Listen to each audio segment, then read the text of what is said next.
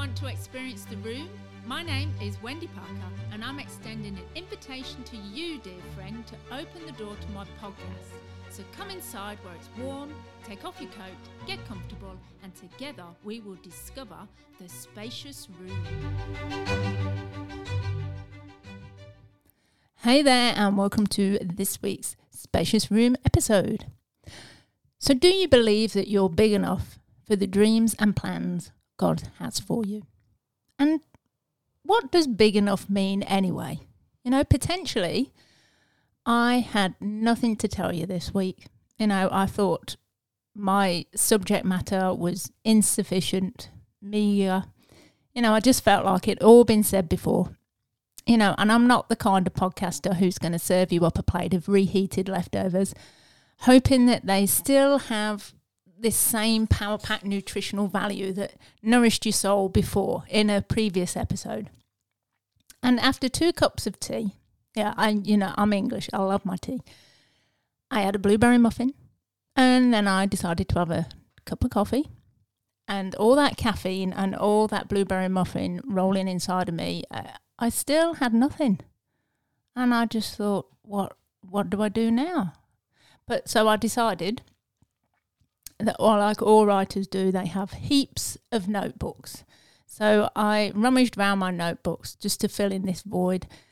And I started to read something that a friend had said to me while I was at a leaders retreat way back in 2011. And she said, "You are big enough for the dreams and plans God has for you." Boom. And there it was.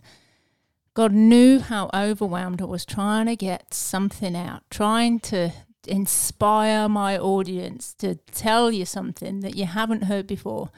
You know, trying to force the square thoughts into round holes. You know, it made me feel like I wasn't good enough, like I wasn't living up to the expectation of you, my listener. You know, that I wasn't worthy enough, giving myself the title of podcaster. And as I read the words again and again in my notebook, "You are big enough for the dreams and plans God has for you," I knew I needed to give up something, and that was to give up striving and just let the Holy Spirit lead me to the right subject matter. And this is what it is, what you're listening to now. So what about you? You know, what dreams and plans has God placed in your heart? You know, knowing that you are big enough to fulfill them. That's the crutch of it. Do you know yourself that you're big enough to fulfill these big dreams? Because fear whispers that you're just too small for the task. You're too insignificant to make a difference. You know, insecurities tell you that you don't have the right words, you're not articulate enough because you haven't got the right education, you don't live in the right postcode area, or, you know, you've got the wrong hair colour or the right whatever it is. You fill in the blank. You haven't got what it takes to do what God has called you to do. Your insecurities tell you that you're not big enough to do what God has called you to do. And when the enemy brings his arsenal of weaponry to rob you of your dreams, you'll be reminded of this podcast and you'll replay it. And then you'll have the confidence and the courage to see those God-sized plans actually come to pass. You know, I'll share a revelation with you about how to fulfill God-sized dreams. Our enemy isn't too worried about your dreams and plans that God has for you. He couldn't care less. Honestly, he is not bothered. You know what he's much concerned about? He's more concerned about taking something that is very precious to your dreams and plans being fulfilled. And that is called your potential. Because Satan knows your potential is what calls out the greatness that's already on the inside of you. Now, I looked up in Merriam-Webster's dictionary what the definition of the word potential is. And this is what it is. Potential is the chance or possibility that something will develop and become real. I need to read that again. Potential is the chance or possibility that something will develop and become real. Sometimes we're so busy focusing on the end goal, which is the dream and the plan that God has for our future, that we don't see the enemy come alongside us and steal our potential right from under our noses. And if there's a chance that the dream God gave you will develop into something real, then as far as Satan's concerned, your potential needs to be poached, plundered, and pilfered before it does any future damage to his dark kingdom. That feeling of inadequacy, that comes from our low self-esteem. And it's where the enemy starts his campaign to steal our potential. The deficiency from our reaction of not feeling big enough to step into the dreams and plans God has for us is what robs us of our potential. So who's responsible for our potential? Well, Pastor Bill Johnson says this. He said, God is not responsible for making us reach our potential. It requires our participation. Over and over again, we read about the great heroes of the faith who were big enough to fulfill the dreams and plans God had for them. And yet they still battled with insecurity. They still wrestled with low self-esteem when God first revealed the greatness that was locked on the inside of them. Take Moses, Exodus 3:11. When he has his burning bush moment, straight away he's like, who am I to confront Pharaoh and lead Israel's children out of Egypt? He's like, who am I? What about Gideon in Judges 6:15? Lord, how am I supposed to deliver Israel? My family is the weakest in the tribe of Manasseh, and I am the least of my family. Look at that insecurity.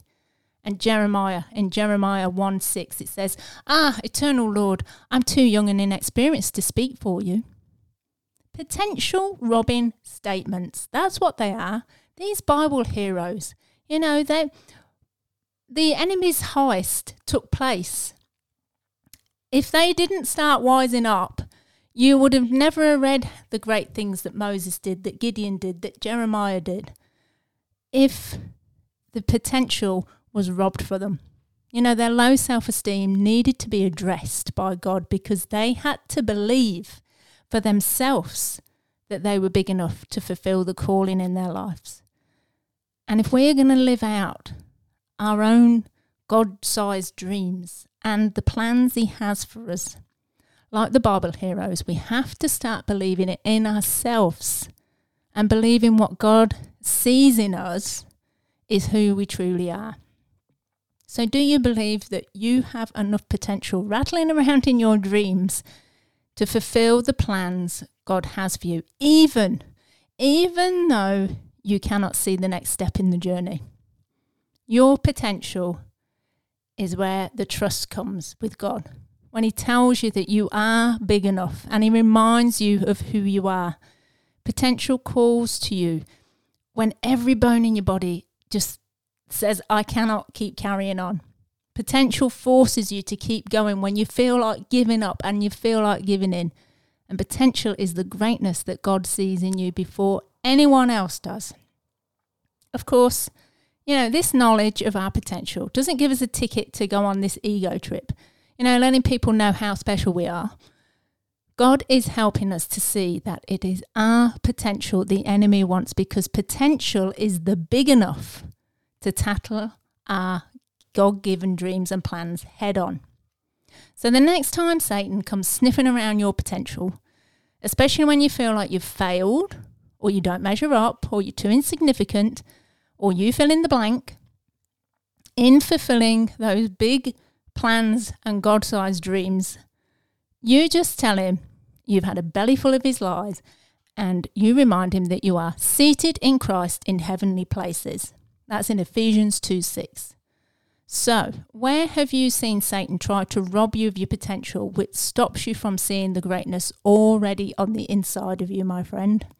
So I pray today that you would wise up to the enemy's schemes about robbing you of your potential and have a deep sense that when God says that you're big enough to fulfill the calling on your life, you better believe it. And then you are going to live it out. And I'll see you next week.